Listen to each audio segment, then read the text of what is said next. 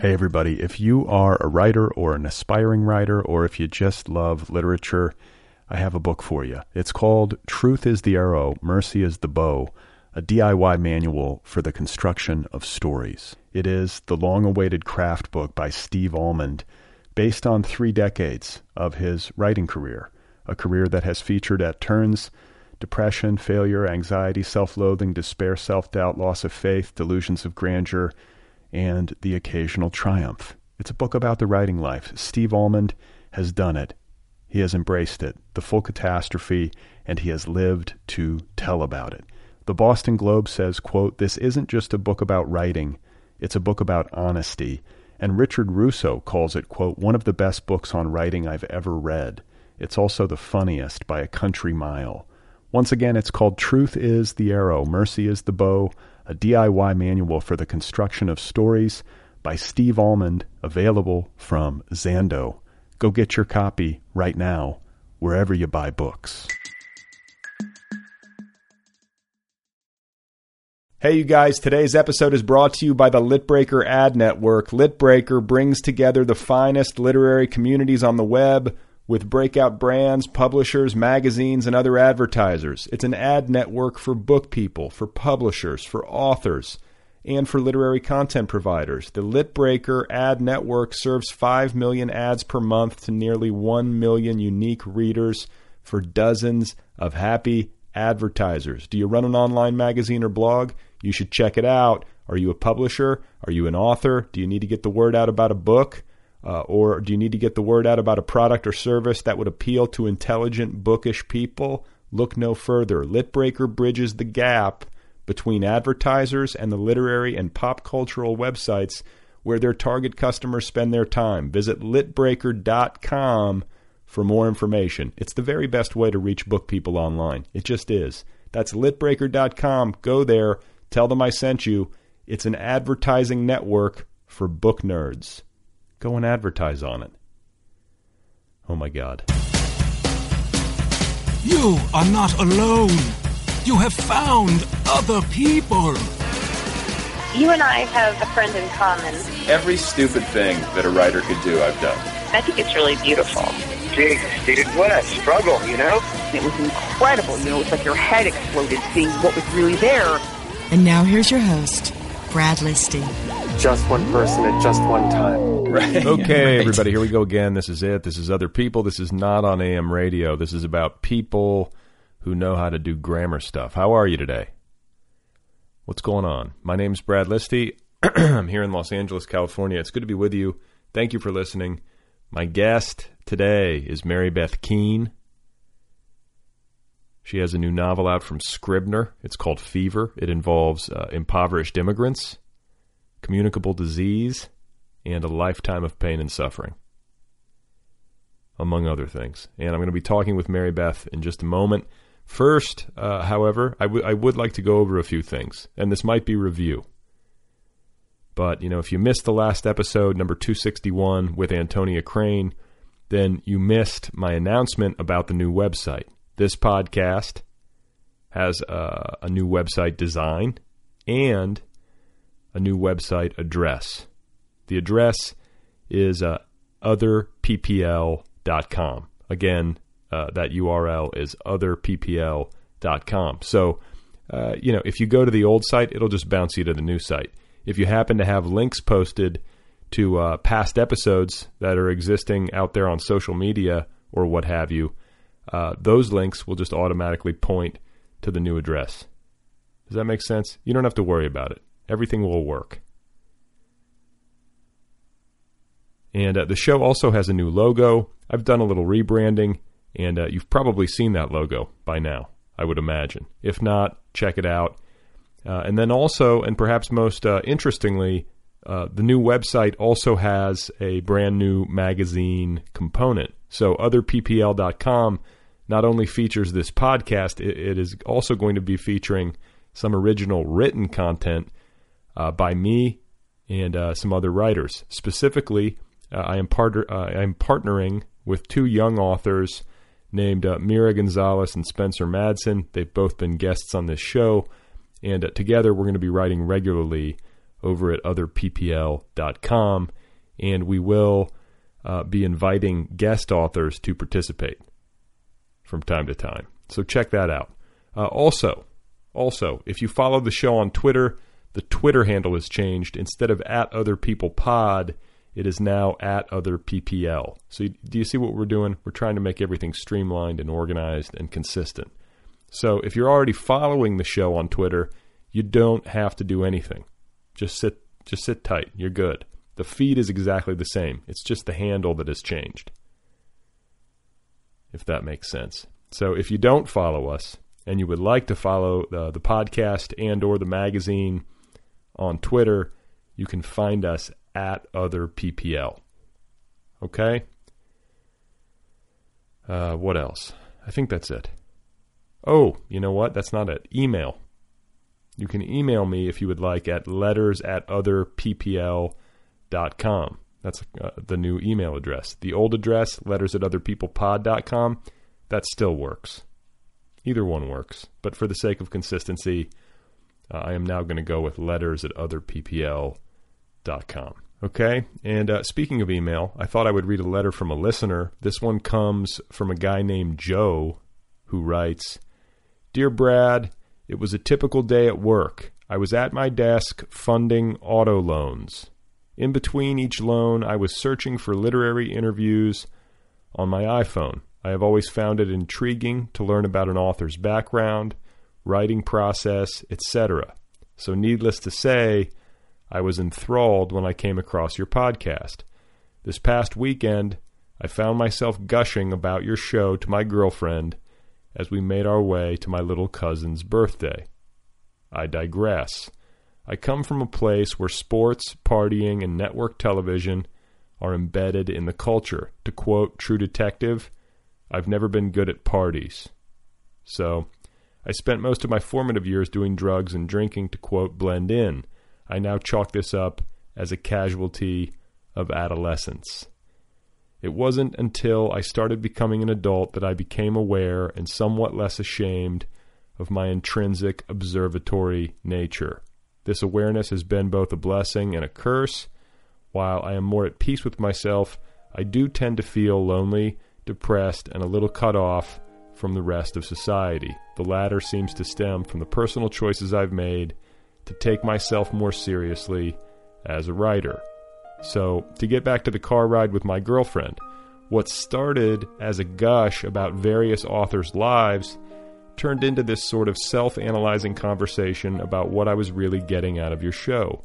And what my girlfriend quickly pointed out to me was this: I don't listen to your podcast to learn about the authors' lives necessarily. I listen to your podcast because I can relate in one way or another to what you and your guests talk about.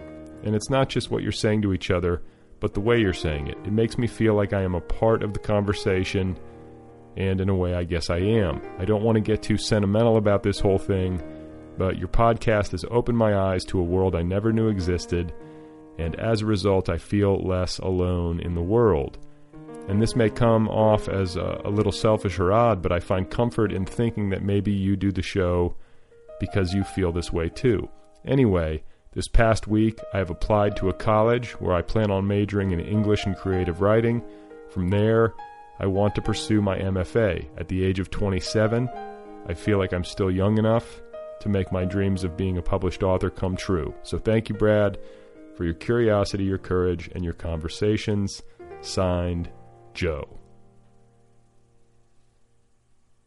So, thank you, Joe. That's an awfully kind letter, and I appreciate hearing that.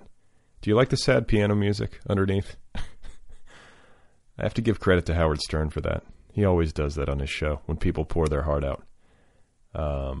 Their hearts out, you know? Just fucking with you. So, to answer your question, though, Joe, or to reply to what you were saying, you're correct. You know? You do a podcast, you do any kind of thing where you're trying to communicate with people, I think you're trying to mitigate against loneliness. And for me as well, I think I'm trying to cut through some of the two-dimensionality of the internet, which I think I've mentioned before. And that's really the genesis of it. That's why I started doing this thing. And it's been gratifying to learn that I'm not the only person who wants to hear some actual voices. In addition to reading tweets and whatnot. So thank you for listening. Thanks for writing.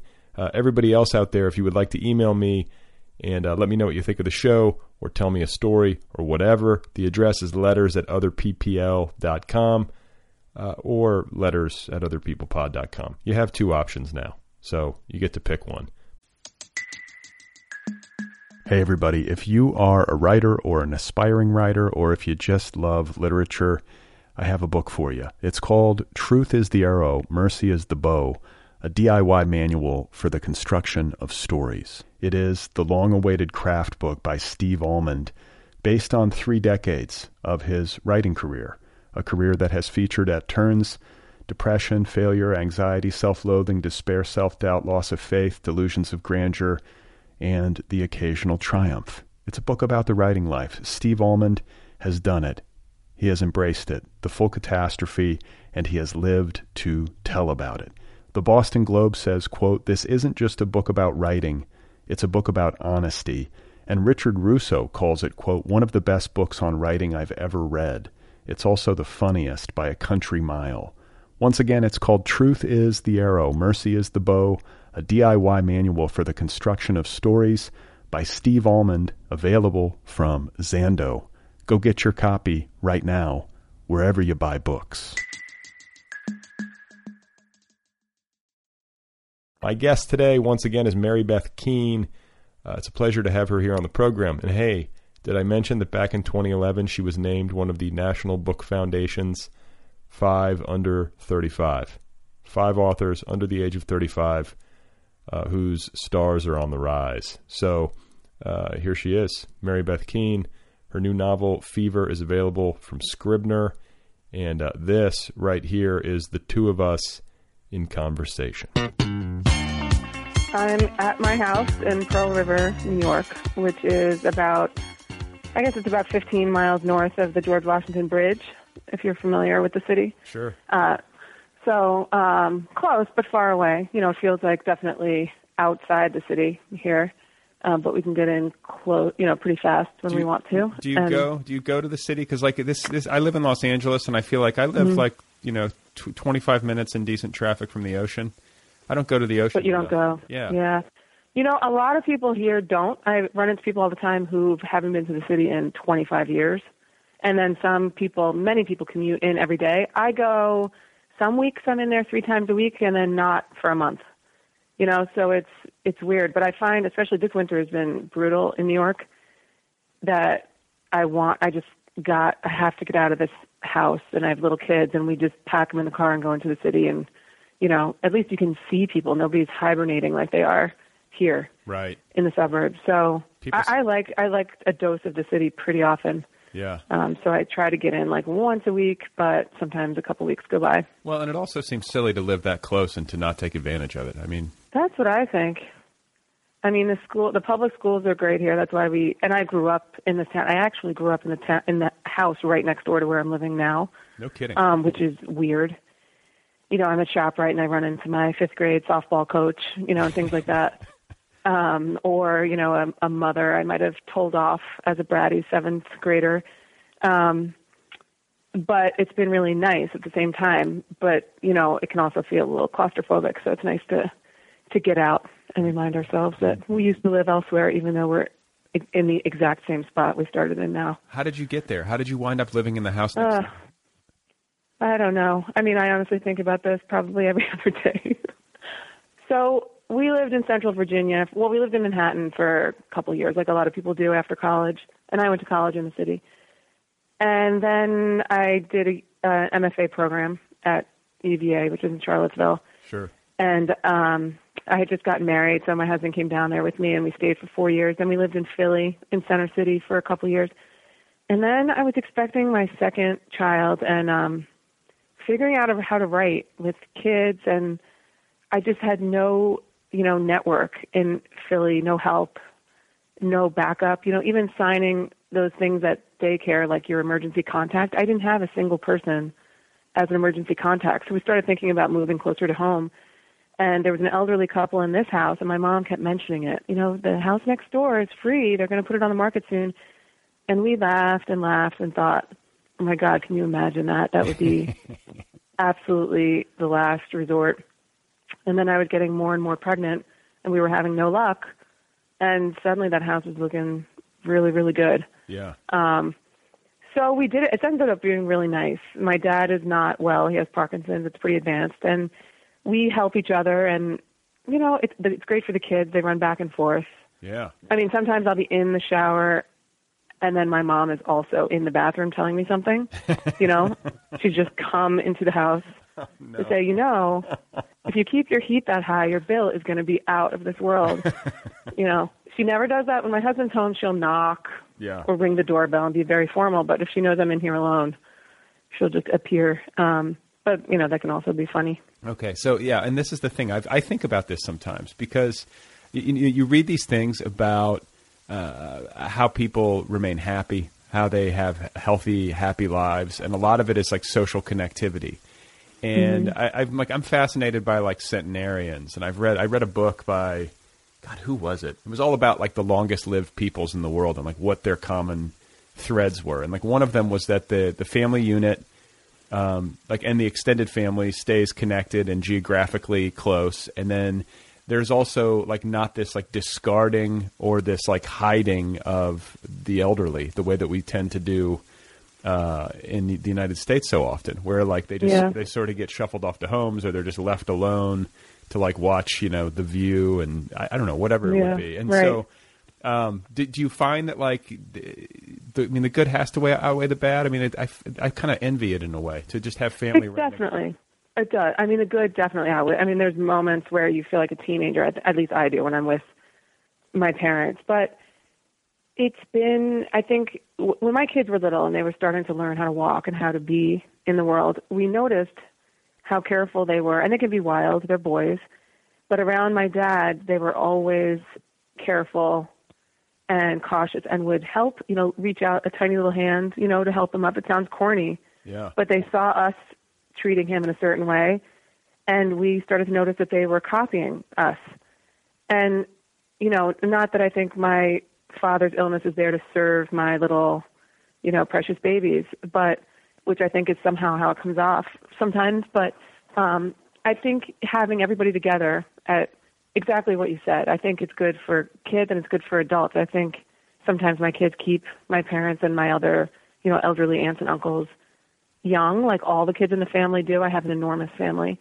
And I think also, you know, the kids are reminded that you're not number one. Right. You can't, there's a lot of people in this group and everybody has an opinion about, you know, what to do or what to eat or, you know, what show to watch or what to have for dessert, you know, and you are only one voice in this huge gang of people. And that's been good because we were self-conscious about that. My husband's parents are from Ireland and so are mine. And we spent a lot of time in both places. And, you know, I think there is something different about American kids.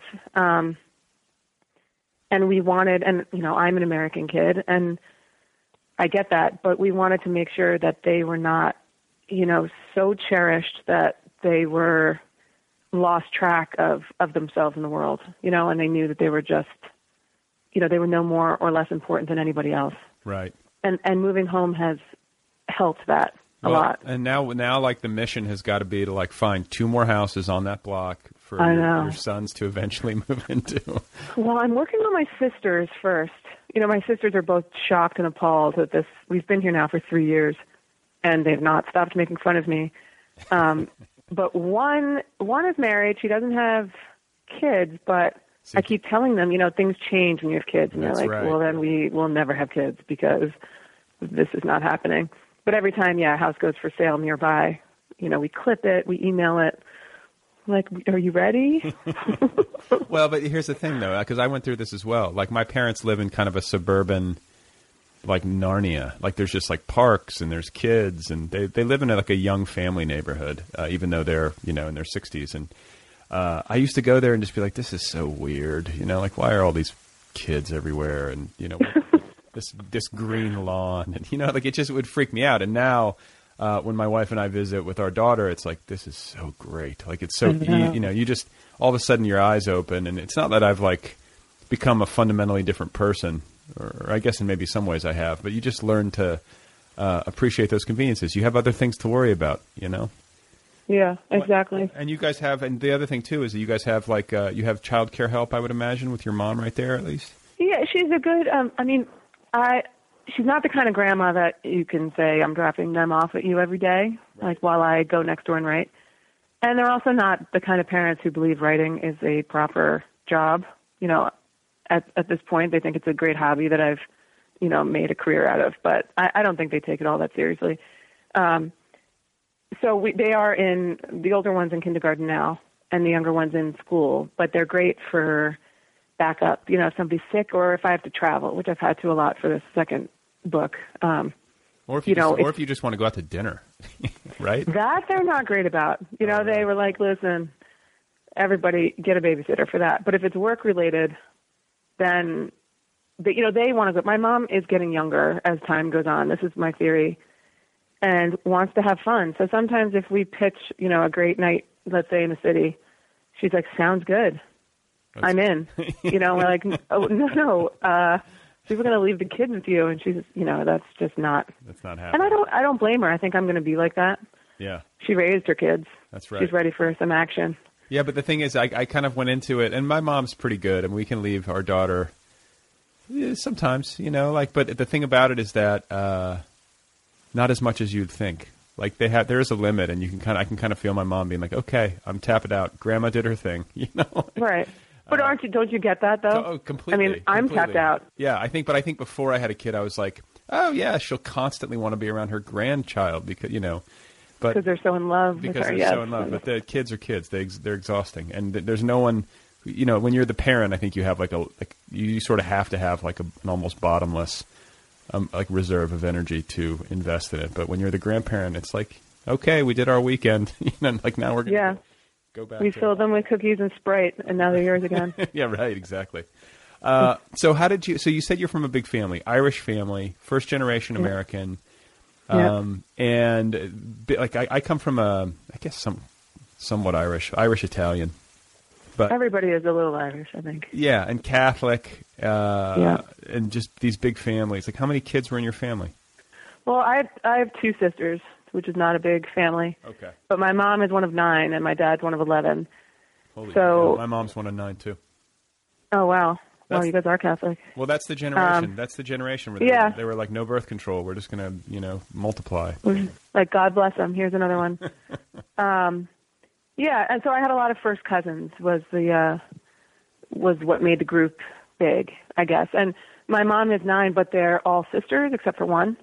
She only has one brother, and I think that makes it feel. I think when you have brothers and the brothers have wives, the families sort of branch off, because I think the woman is mostly in charge of most families I know. No offense.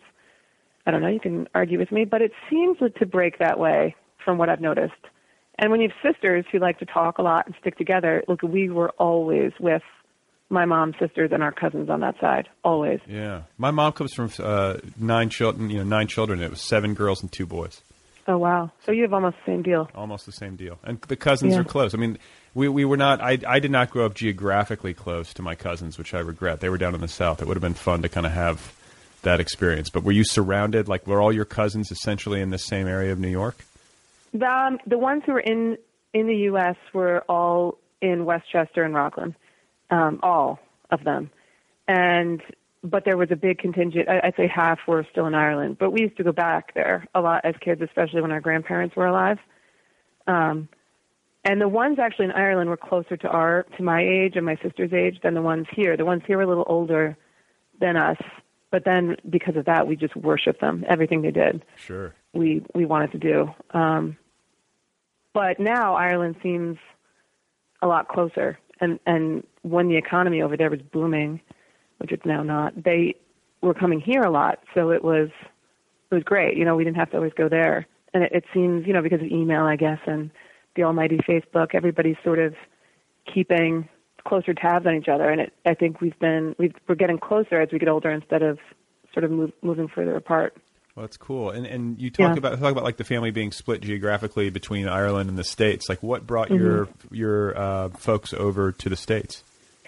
I think it's different for my mom and my dad. My dad is from Connemara. Have you ever been to Ireland? No, I never have. It's on my list, but I haven't been. So Connemara, they're both from the West, but Connemara is very rural, very empty. It's beautiful. It's like the real Ireland, they say, and he grew up in a Gaelic where they only spoke Irish, and it was just really remote. But in the 50s and 60s, there was no work at all, and he was the second oldest of 11, and there was just no option. He could go to England or he could go to America. And England, I think as an Irish person in England, you really are a second-class citizen. And in America, you weren't. You could be what everybody else was, especially when Kennedy became president, which wasn't a small deal. It really loomed big, being from over there and seeing what the grandchild of Irish immigrants could be. I mean, it sounds so corny, but it really was true. There was a big picture of Kennedy in my grandfather's house. That's not apocryphal. That kind of thing really happened. No. Sacred Heart of Jesus, which is terrifying with its like bloody crown of thorns, and John F. Kennedy. And so he came. I mean, he just had no money and no, means of making any money. And so he came to a cousin. He actually went to Pittsburgh first because that's where they had a relative. And the daughter, I guess, of his father's cousin was a woman in her 30s, and she was still in school. And my dad thought, my God, she must be the stupidest American who ever lived. And, of course, it turns out later we figure out she'd done this, very prestigious PhD program, and she was brilliant. But, things like that are funny to figure out. So what did he do? Like, did he, what's his story? He did lots of things when he came here. He, in the very beginning, he did something in a factory. And my dad, I should say first, he doesn't take a lot of trips down memory lane. And when you have a daughter who's a writer, they're very suspicious of saying anything interesting right. in case it shows up somewhere. But he, I know he drove a cab for a while. He worked at a meat packing place. Not a butcher, but they would break down the meat in a large scale way. Then that was on the West Side Highway in New York. He still says that was the hardest job he ever did. I was just going to say, my grandfather was a butcher, and on my dad's side, and that's some rough work, man. Yeah. Just that whole industry is just that's difficult. Yeah. Then he became a sand hog, and that's what he did for over 30 years. A what hog? A sand hog, a New York City tunnel worker. They build the water tunnels under the ground, way, way, way under, several hundred feet below the sidewalk, which is a weird job. I focused part of my first book on it because I felt like a lot of people don't know about it. But it's such... Yeah, so New York has these two water tunnels that were built in the late 1800s, and they have been failing for probably 50 to 75 years now, leaking. They get patched, they leak. And if these tunnels fail, there's no water going in New York City. People don't realize how serious it is. And so in 1970, they started building a third tunnel that would take the place of the first two. And they're still building it. It was supposed to have been completed, I think, in 2000, but it's not completed yet. They're hoping 2020 it'll be done. But it's the largest capital construction project in New York City's history, and it's huge. And nobody sees it because it's so far below the sidewalk. How many feet below? It can range anywhere from 300 feet to 1,000 feet. Holy shit. Which is taller than the Empire State Building turned upside down, which is how I thought of it. Oh my God! So there's this tunnel underground. Where's the water? The water's coming from the river. They funnel it. The water comes for New York City. The water comes from upstate, and so it has to travel a long way, and it has to get to all 5 boroughs. So it's a huge, huge project. Oh my. See, this is the thing. I think about a place like New York City. You just look at it, and you look at it above ground, and you see all these buildings, and you look at the new Freedom Tower or whatever it's called, and it's who knows how to build these things? What's the first? I always ask myself when I look at a large-scale construction project like that, I'm like, what's the first thing that you do? What literally is the first action? I'm amazed that human beings can do this stuff. You're going to dig a tunnel 1,000 feet below the ground? Like, what's the first my dad's always amazed by the engineers who can tell just by looking at, as he says, like pieces of paper, and they have their equipment, like exactly where, two pieces of the tunnel will meet or where something's going to happen, and they're not really like in the trenches the way my dad and his cronies were. And the way they know things just from like being educated, as my dad would say, was remarkable to him. And I really think influenced him coming home and saying, you girls have got to go to college.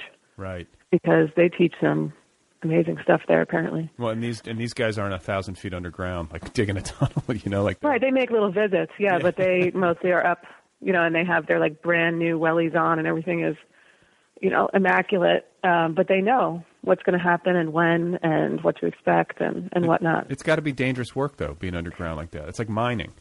Yeah, it's urban mining. That's sometimes they're called urban miners too. It is dangerous. They have introduced, or years ago, they introduced this giant piece of machinery called the mole, which sort of cuts the tunnel.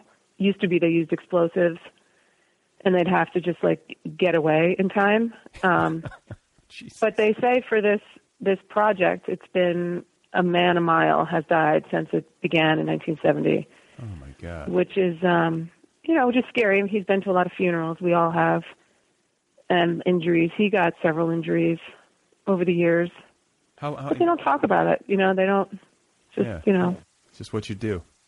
I visited a water tunnel when I was researching my first book, and it was, really dark and wet and not a place you'd want to work, 10 hours a day for 30 years. No kidding. So growing up, did he bring the work home? Doesn't sound like he talked about it much when he came home. No, the weird thing is about that generation, or at least I shouldn't generalize, I guess, but guys who worked shift work like most of my friends' parents did growing up here, there were a lot of cops and firemen and construction workers and a lot of blue-collar jobs. Their marriages in some ways, I think, were more equitable than what we're dealing with now. So my dad might work, he'd be home by 4 o'clock. My mom worked for GM in the secretarial pool for 20 years. She might not be home until 7. So I remember a lot. My dad, making dinner or brushing our hair in the morning before school, getting us out if his shifts, let's say, started in the afternoon. And they both just sort of passed the baton and did what they could. Whereas now it seems like one part of a marriage works, insane hours until like 8 o'clock, 9 o'clock at night, and then the other one is doing everything else. Right. Because there's no way for two people to do that, plus have kids, unless you're okay with somebody else basically raising them. Well, yeah, and then the thing, too, is that like in my parents' generation, the baby boomers, like that was a generation where it was still possible for there to be one breadwinner. Yeah. I mean, I feel like that's like really increasingly rare. I don't know hardly anybody who has that situation.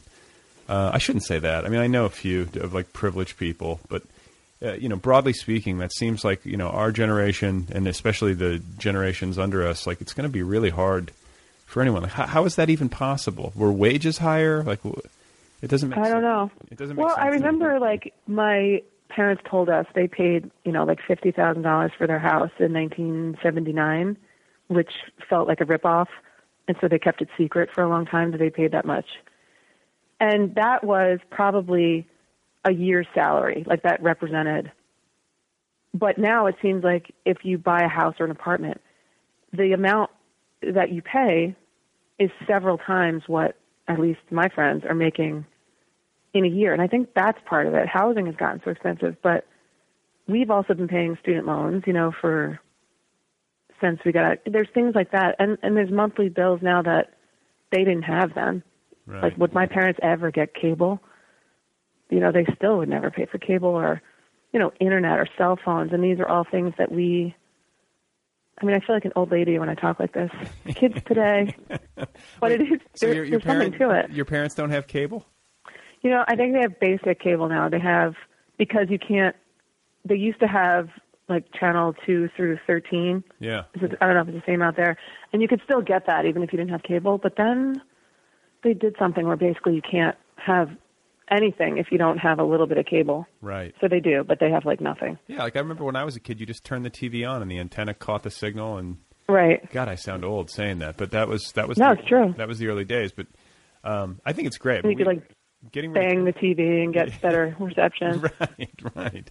But I'm all for no cable. Like I think that like we go without it and just use the internet for our TV and do the whole Apple TV thing, and it's been great. Oh, I was just telling my husband maybe we should look into that. It's only $9 a month. You get like Netflix and you get Hulu Plus. It's like $18 a month, and like the Apple TV receiver is $100. So, you buy that one time, and then you pay $18 a month as opposed to like $100 and whatever it is for cable. But then what do you do about internet?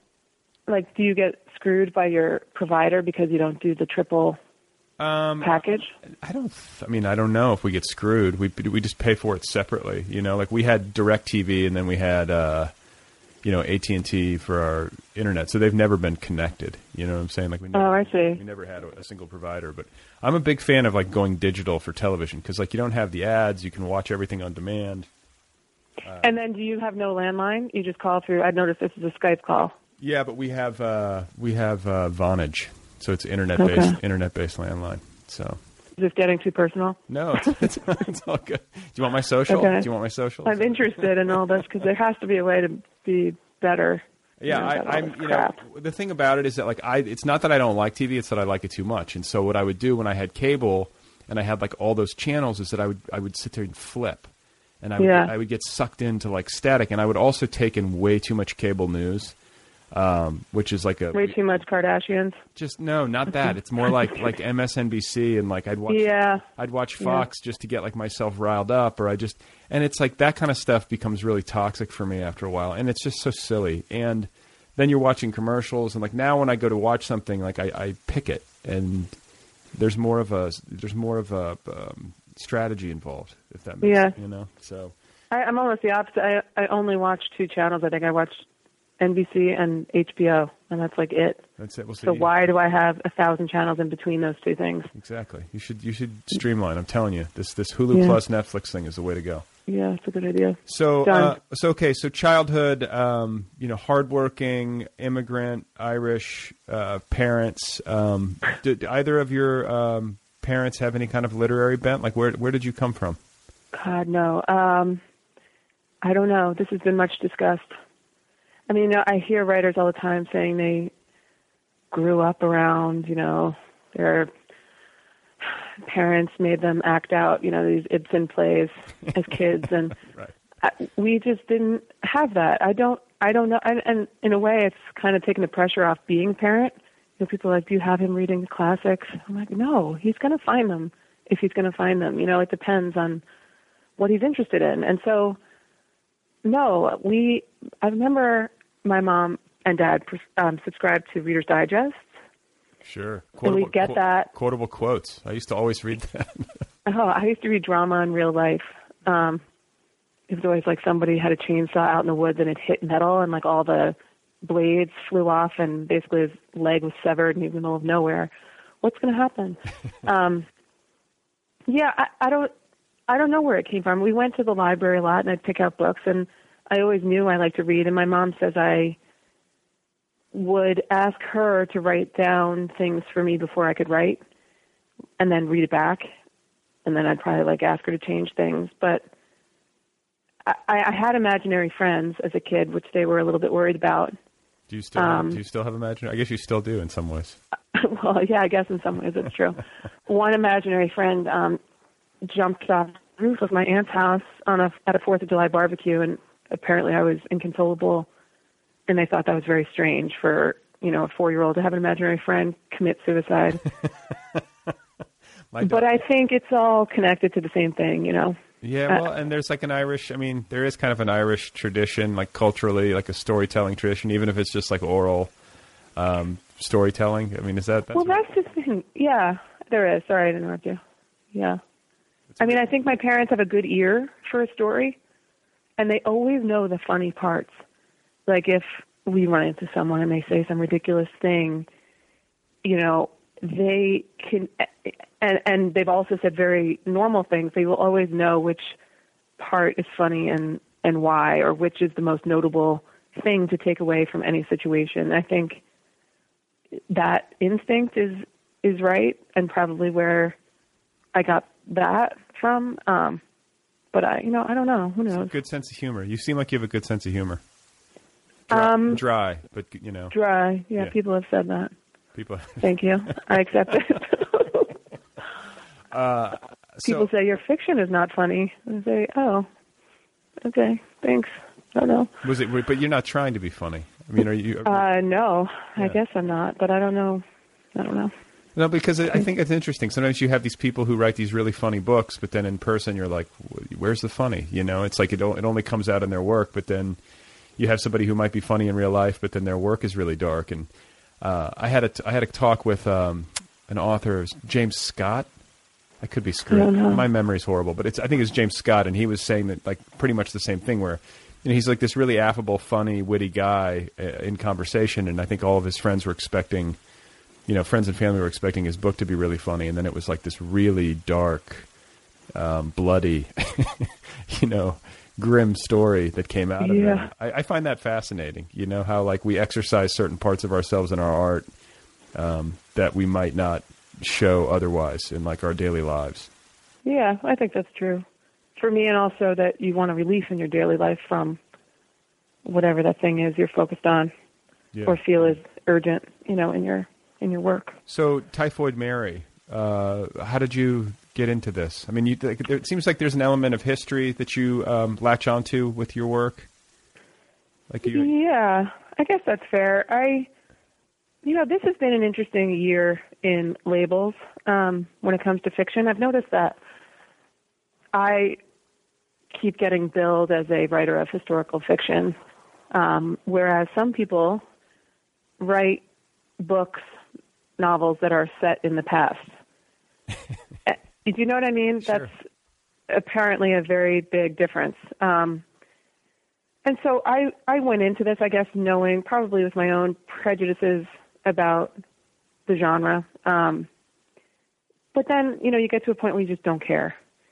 And I found her story to be really interesting. I mean, I'm not interested in a history lesson or in fetishizing the past in any way. And I think there are a lot of historical novels that sort of, it's all like horses and outfits and things. And I don't care about that, but I do think that history lives in the present.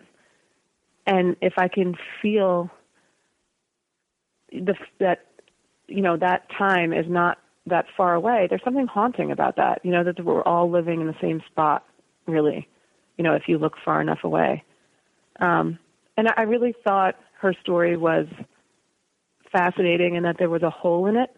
We didn't know that much about her as a person, as a woman with characteristics that had nothing to do with typhoid fever.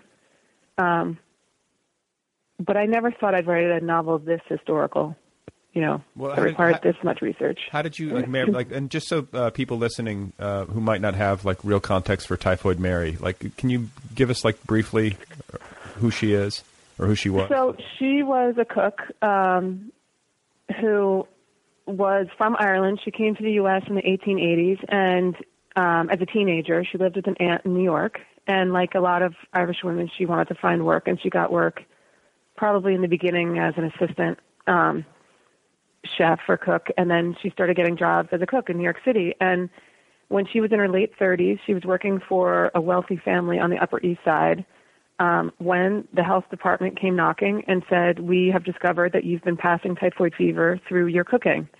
And at this point, no one knew, the average person, and really most doctors, had no idea that a person could catch typhoid fever from a person who had no symptoms.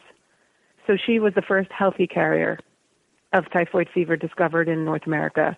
She had no symptoms. She never recalled having it. Nobody who ever worked with her ever recalled her being sick with it. And so that you could harbor a disease and pass it on without showing signs of it was groundbreaking. And so she didn't believe them when they came searching for her. And she gave them a really hard time. They came back for her 3 times, and finally they had to carry her away by force, put her in isolation. And she basically, I mean, I'm condensing the story, but she basically had to stay quarantined, or at least set apart from society and her own life for the rest of her life, with one brief interlude. So it's a happy story. Oh yeah, right. That's why I'm so funny in real life. Yeah. But I mean, it's a tragic story, I think, and she has been cast as the villain, I think, for over 100 years. There've been a lot of creations of her as a fictional character, and they've all been, there's even that cartoon of her. She runs around with like Batman sometimes, that Marvel comic, Typhoid Mary. And she's always the bad guy. But I thought at the time when I learned a little bit more about her story, she was just a little bit older than I was. And she seemed to like her job. And she seemed to be good at it. And basically I started figuring out that this was more about class and personality than it was about anything to do with health. And as soon as I figure out something is about class, then I'm just hooked. And I think it really was. I think if she'd infected a whole, row of tenements in Little Italy and they'd all died, nobody would have cared. But because she brought this poor person's disease to the Upper East Side, everyone went nuts. Right. So when you say that you're hooked on class and stuff like that, is that something that you, as the child of, first generation American growing up outside of New York City, I'm sure you had proximity to, the city and just all different levels of socioeconomic status. Like, is that something that you felt acutely as a child growing up? My parents were really good about not, as my mom would say, don't look at what anybody else has. It has nothing to do with you. Concentrate on yourself. They really didn't have any keep up with the Joneses about them, and I think we don't either. But I remember going to Barnard. Before college, our experience with the city was mostly the Bronx, where all the Irish people were. And my uncles had pubs there, and, we'd have family parties there. And Manhattan is a whole different thing. And I remember I was at Barnard the first time anybody in my life ever asked me what my dad does for a living. And I had always been raised to think that was a really rude question. You can never ask what somebody's parent does for a living.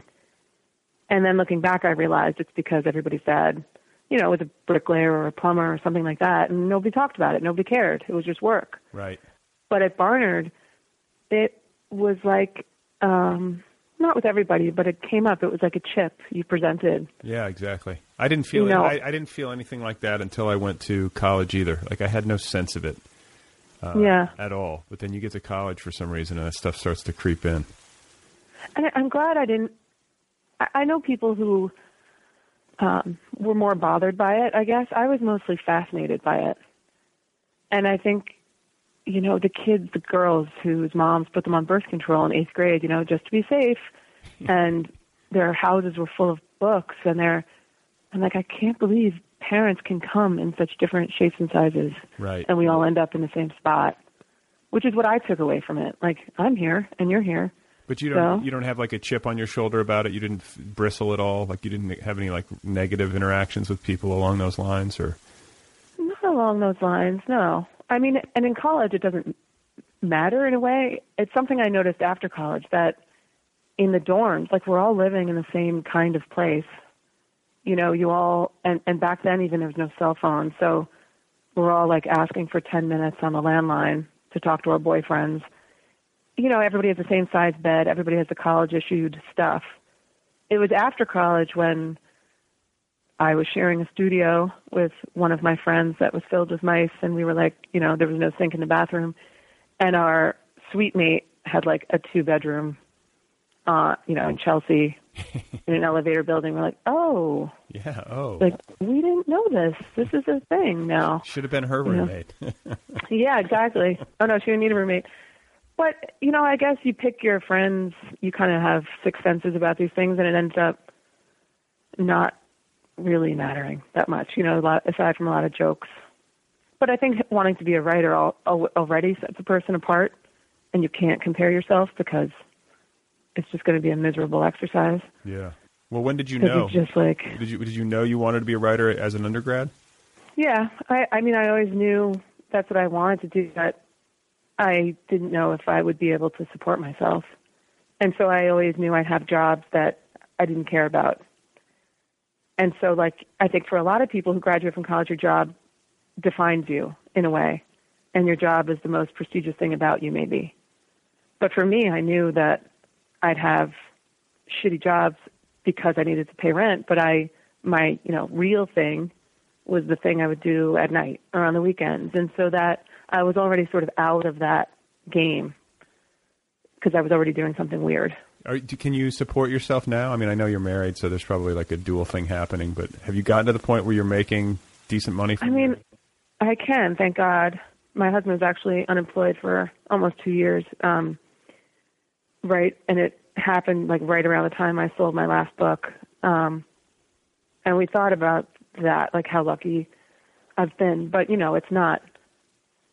I worry about every book that's coming then, and so I've written 2, and that's been fine. But every sale, depends on the sale of the last book, right? Or how sales.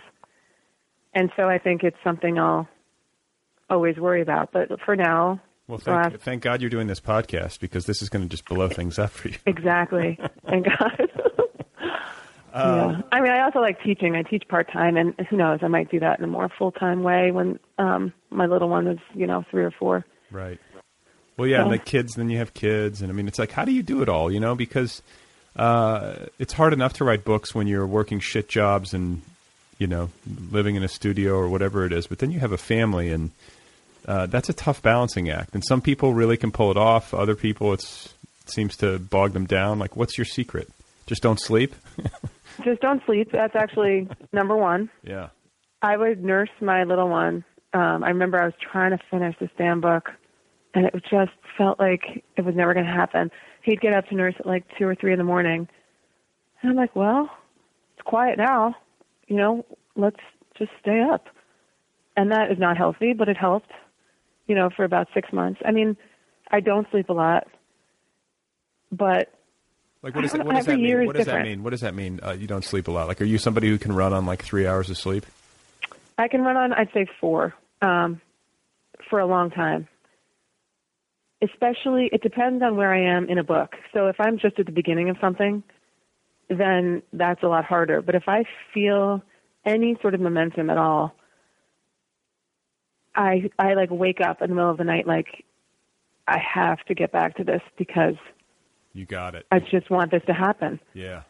And kids are great, but it's like being so busy, but also, God forgive me, so bored at the same time. Yeah. It's I don't know. Well, no, it's like, when you're doing, there's a lot of routine, and there's a lot of like I do a lot of puppet shows lately. Oh, wow. So, and it's fun, but like, I'm like, as a dad, like I'm really good at like doing things. Like we go out, I can take her somewhere. But like doing like play, like with dolls and stuff, I'm not super great at that. I'll do it. And like my wife is always telling me that it's important, to play with your kids and to like get involved in like imagination and stuff like that. But, I understand what you're saying. You sit down and you do enough voices with like a stuffed like elephant, and after a while you start to just like do it on autopilot. And I'm like, when are these kids' parents going to come home? Yeah. Well, and I'm like, I feel like, I sometimes scold myself. I'm like, I'm just on autopilot here. I need to get into character. I'm not like really. Yeah, right. I think having boys is, I don't know, maybe there really isn't a difference. No, there's a difference. I see, though, my friends who have girls, they kind of like sit and help and color and chat. And I can say to them, let's go outside and race. And they will race, so I don't have to, go to the puppet show probably as often as you do. Yeah, no, it's different. But I have to like practice karate, Which is good for like working out aggression or like, I think it seems like it might be, well, I don't know. It depends what your taste is, but it seems like it might be more gratifying than like repeat puppet show. At least you get to do the martial arts. Maybe get a little workout in. The difference between kids and the crappy jobs, though, is the mental space, I think. You know, if you have this job where you're on autopilot but you're making, you know, $20 an hour, you can put your head in a different place, especially if the job is easy. But with kids, it's hard to switch from, you know, your worry about them and your hopes for them and everything about them into, you know, a character. Yeah, or just to clear out space, you know, like to get your head empty and to get yourself into a relaxed enough mode to be able to work creatively is tough, you know. It's I can totally relate to, like, well, it's 3 a.m, but it sure is quiet, you know. You know your babies are sleeping, you know. That's kind of like when you know they're sleeping, there's something sort of relaxing about that, or at least there is for me. So yeah, me too. Maybe I need to just stay up until she's asleep and then work all night. But if you're working on something kind of dark, it's hard then when it's such a relief in some ways when they get up and they're chipper and they're asking for Cheerios and they're full of hugs. But sometimes I feel like I'm on another plane, you know, for like 30 or 45 minutes. You're like, Mommy just spent 4 hours with Typhoid Mary. Yeah. A toddler just died in Mommy's laptop, so I'm going to squeeze you extra tight this morning. Oh, God. You know? Sure. But it is, like, very odd like that. And then there's this weird thing where the other mommies see me around, so nobody thinks I do anything. And then a book comes out every couple of years. You know, so it's like I'm a stay-at-home mom, but then when I say I'm working, everyone thinks I'm lying. You know, like, writing is a weird thing if you're in a blue-collar town. Sure. Like, sure, it's a job. Sure it is. Right, whatever you say. Unless the thing becomes like some huge, like, Oprah sensation. It's got to become... Oh, well, Oprah, yes. If it has to do with Oprah, then it's real. If she were to bless, then all of a sudden, like, you know, then it becomes this huge thing. It's funny how, like, the general population views the literary thing. I guess it's really hard to relate to for people who aren't familiar with it, you know. Yeah. It makes sense, but if it's like you talk to, like, I talk to relatives. I don't know how many relatives I've talked to who are like, you know what you need to do is you need to write a book like that John Grisham, you know. Oh, yeah. He's doing well. Yeah, right. And I'm like, oh God, I don't know what to say to that. It's just, I just sort of nod, but what do you say when they say, is it doing well? I mean, nowadays I'm just like, not really. I've gone the opposite. I go, yes. Oh my God, it's probably killing. It's probably smarter to do that, you know, because they're just like, really? It's aspirational. You know, I think it's good to put that out there. I should start doing that again. They're like, but I haven't seen it in the movie theater. That's how I know. Right. I don't know. Why is this not a made-for-television, you know, like, event? Or people say, oh, I'm glad I ran into you. I want to talk to you about your book. And then they don't say anything. I'm like, okay, how about now? I don't know. I'm ready. All right. Yeah. It's a weird Would job. I like it? I don't know. Yeah. Would you? You'd have to read it. Yeah. It's a big commitment. Or men say, oh, I'm going to tell my wife. I'm definitely going to tell my wife about that book. Or you know what? It's funny too is when somebody, you've been like slaving away from 3 a.m. until 7 a.m. on this thing for like a year at a time or whatever, and then you're like having a casual conversation with somebody, and they're like, you know what? I'm going to write a book someday. Like, oh yes, as if like they're going to like do the dishes or something, like super, you know. And you're like, you've been like, it's just a question of getting around to it. Yeah, exactly. Like once I can clear out some time in my schedule, I'm going to crank out a book. You know. Do you get a lot of children's book pitches? People have started to tell me that I should write a children's book because I have. Oh, but they don't pitch their own children's book. No, not yet.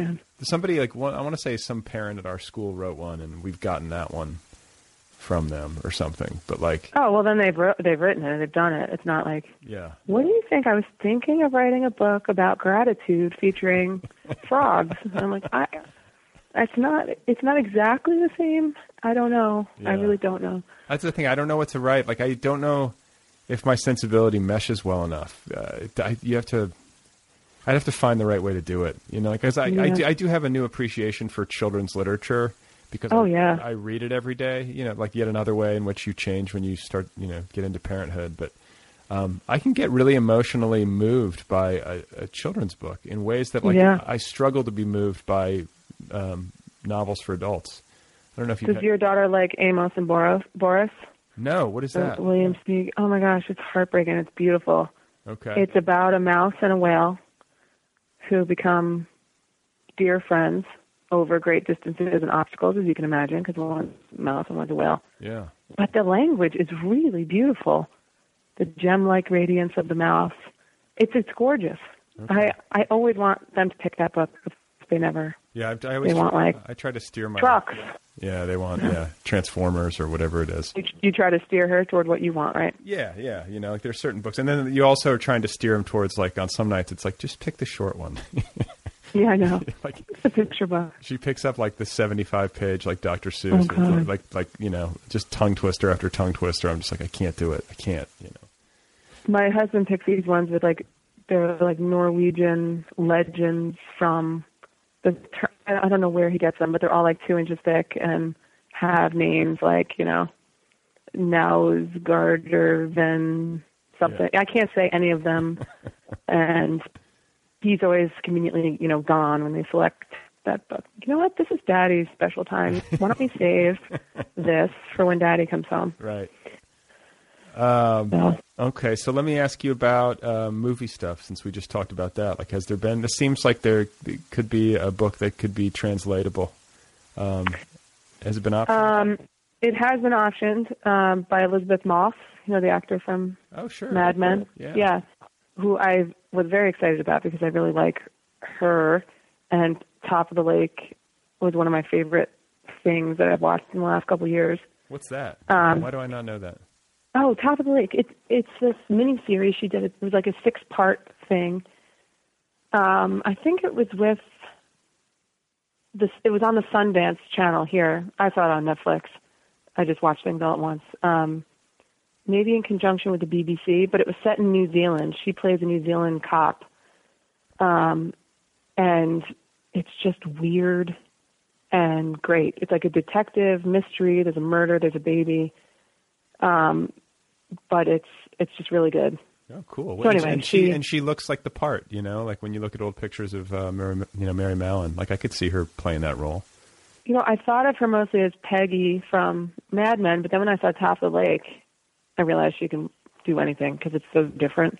Yeah. So, you know, who knows if it'll go. I've heard of these things. You know, they get optioned over and over, and then it never happens, and that may be the case, but it was nice. I mean, I think that Mary Mallon is a difficult character because she's not very likable, and the movies seem to want, you know, people who are more likable. Plucky. A plucky heroine. Yeah, well, I think they'd have to kind of scale, you know, make her maybe more vulnerable and all that. I don't know what they would do, but. So did you meet with Elizabeth Moss, like when the thing got optioned? No, it just happened. It all came through her agents and my agents, and we got, you know, lots of papers and notaries and things like that.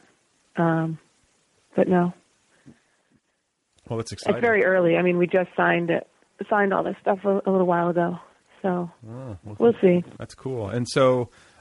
You now have this book coming out. Are you touring? Like, have you already done the tour? What's your schedule? I did a tour last year of the U.S., and I went to England and Ireland. And then paperback comes out next week, but I'm staying local. I have a few things, but not like it was last year. Do you like the tour? Do you like that part of it? Yes and no. I mean, it was hard to figure out the kids from afar.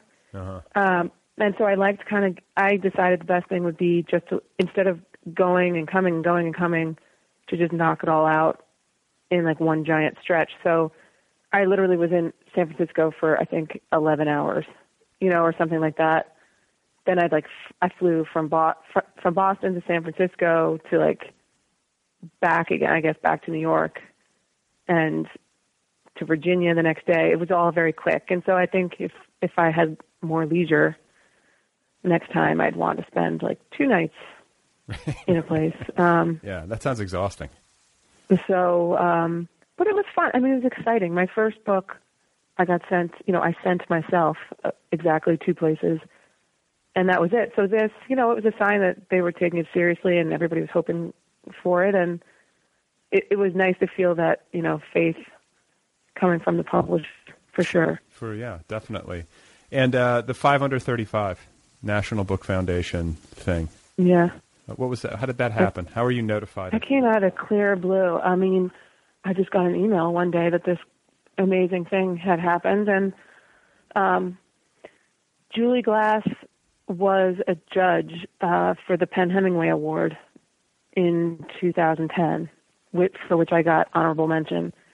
And, I remember chatting with her at the Kennedy Library during the, after the ceremony and all that, and I thought it was really cool to meet her because I really like her work.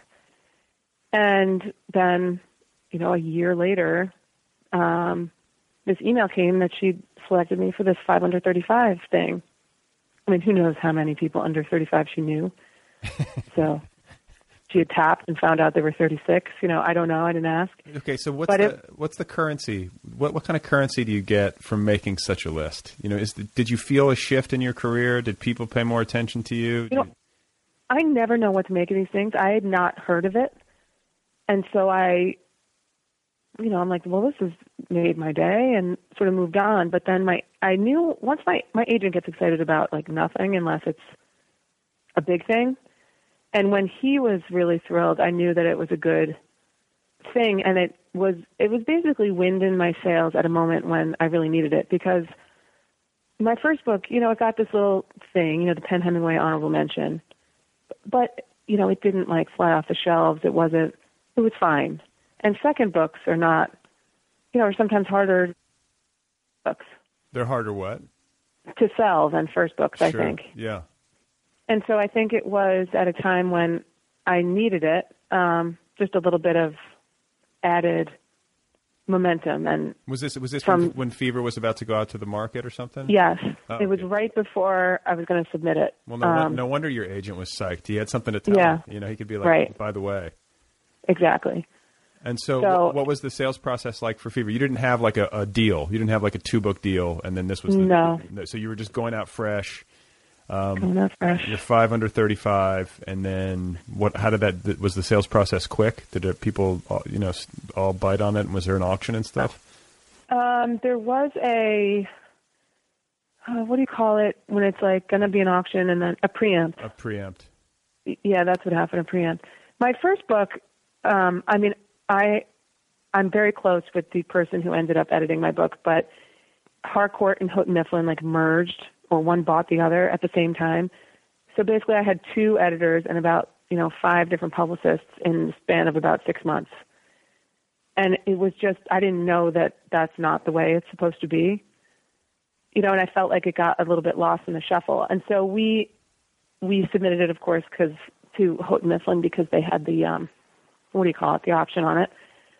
And then I tend to, if there's anything good, if they want it, I say, okay, great, let's take it. Goodbye, we're done. And, my agent's more, because he's an agent. Who's your agent? His name is Chris Calhoun. Okay. He used to be at Sterling Lord, and he started his own agency about 2 years ago called the Chris Calhoun Agency. And he just thought we should send it out a little wider, so we did. And then there was a good amount of interest, thank God. And so it ended up nicely, but I don't do well in that, like, waiting. Yeah, no, neither. That's the worst part. You're powerless. It's horrible. And some days you wake up and feel it's going to turn out great, and then some days you feel like you're an idiot. Yeah. How do you deal with it? Do you have any, like... I watch a lot of movies. Okay. Like, during the day, which is something that I would never allow myself to do otherwise. I don't know, work out. Stare at your phone. Which I also don't. Yeah, stare at my phone. Check that it works. Make sure the ringer's on. I always find that good news comes via phone call, bad news comes via email. Yeah. That's the way it goes. I'd come up with like other reasons to call my agent. Like, oh, hey, no, this has nothing to do with that. Just wondering if you had that, royalty statement from blah, blah, blah that I have never cared about before. So, but it ended, thank God. So did you have, prior to your first book selling, did you have novels in the drawer and false starts and rejections and all the kind of stuff that people usually go through? I mean, I've had a lot of stories that never went anywhere, never sold. A drawer full of stories, I'd say. I honestly think it's harder to sell a short story Sure. for me than it is to sell a novel. But no, thank God I'd never written, a book-length novel. I was always scared to start it. I'd seen people go through that, and I didn't know how you keep up that momentum for like 300 pages. How fast do you work? Do you work pretty fast? I don't know. I mean, each book my first one took about 3 years. Second book took about 4 years. I think I have a long stewing period. Like there are days when I don't write or a stretch when I don't write. And then I'm sort of a binge writer. Once I start, I have to keep going. I don't know. I try to write 1,000 words a day when I write, and I try to write 4 days a week. But oftentimes I don't make that, especially lately. Well, you got other things on your plate. Are you working on a new book? Yeah. You are. I'm trying to figure it out. It's at that horrible point when I think I might want to scrap it, but then you don't know if you're just full of self-doubt. I mean, no one can tell you is the problem. Yeah, I wish there Not was. like there's a board. I wish there was someone you could just call. I know. So how long have you been working on this new book? I mean, like you did your tour, the Fever came out, and then are you the kind of person who like the day you finish and like send your No. Okay, you take a little time and then you yeah. You had I don't understand how people do that. I've talked to some people who do. I think they're just type A, in the extreme. I know. But how do you get I couldn't even I mean, I had this other idea for a novel that I just ended up scrapping because it was horrible. And I was sort of thinking about it while I was on tour, but how can you talk about one book all day, all the time, it felt like, and then go work on another book? I just can't do it. Yeah. So I needed to wait, I think, until I was not talking about Fever that much so that I could just, and I also know once I start something new, I'm always over the last thing I've done. You have to have it fully out of your system. Yeah. And I wouldn't want, I knew once I was fully in a new book, I wouldn't really want to talk about the old book that much. But it did feel like I had to get it out of my system. So what's the new book about? Can we get any hints, or is it too early? Are you superstitious? It's not that I'm not superstitious. I just honestly don't know what things are about until I have them fully drafted, it seems like. Okay. Is it historical? Can you just No. It's not historical. There's part that takes place in 1980s, but it's contemporary. It's sort of about a love relationship over a very long period of time. Okay. Well, I won't make you break it down in any further detail. I know that's painful, especially when it's this early. And it's just I don't know. Who knows what's going to happen? Yeah. Sure. But it's been great fun talking with you. I congratulate you on all of your success with the latest book, but just overall 535. And I wish you luck with the next project, and we'll be interested to see what it turns out to be. If I'm still bragging about 535 and I'm 60, someone needs to intervene. I nominate you. Okay. You seem like you had. Okay. Well, good talking to you too, Brad. Thanks. Okay, you guys, there you go. That's it. That's Mary Beth Keane. Go get her novel. It is called Fever. It's out there now from Scribner. You can find Mary Beth online at marybethkeane.com. She's on the Facebook, and you can follow her on Twitter, where her handle is at Mary_Beth_Keane. Thanks to Kill Rockstars, as always, for the great music. Be sure to check out killrockstars.com. And, hey, don't forget about the app, the free official Other People app. It's available now for your iPhone, iPad, iPod Touch, or Android device. It's the best way to listen to this program. New episodes automatically upload right to the app. You don't have to do anything. It just happens. And you can also access premium content and the full archives all via the app. So what does this mean? Here's how it works. You go download the app onto your device, whatever device you have. The app is free. You then get access to the most recent 50 episodes of this program free of charge. Doesn't cost you a penny.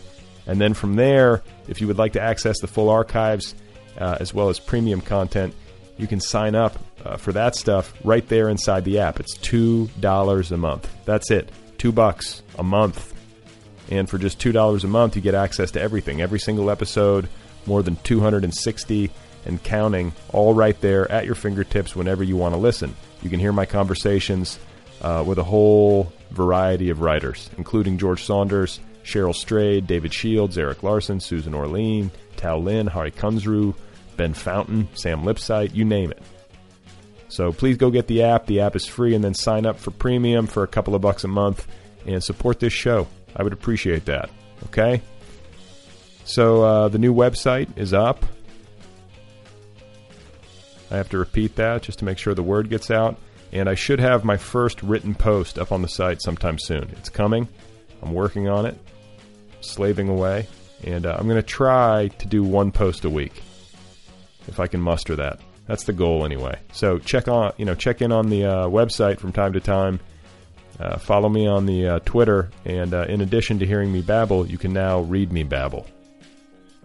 Please remember that Oscar Wilde wrote Salome in French, and that Antonello de Messina died of pleurisy. That's it for now. Thanks again to Mary Beth Keane. Go get her book. And I will be back on Wednesday with another episode, another conversation, and so on. Okay? Okay. Try to stay positive. It might not make any sense, but let's just try that anyway because I think it's better than the alternative. Right? I hope that's right. I don't know what I'm doing.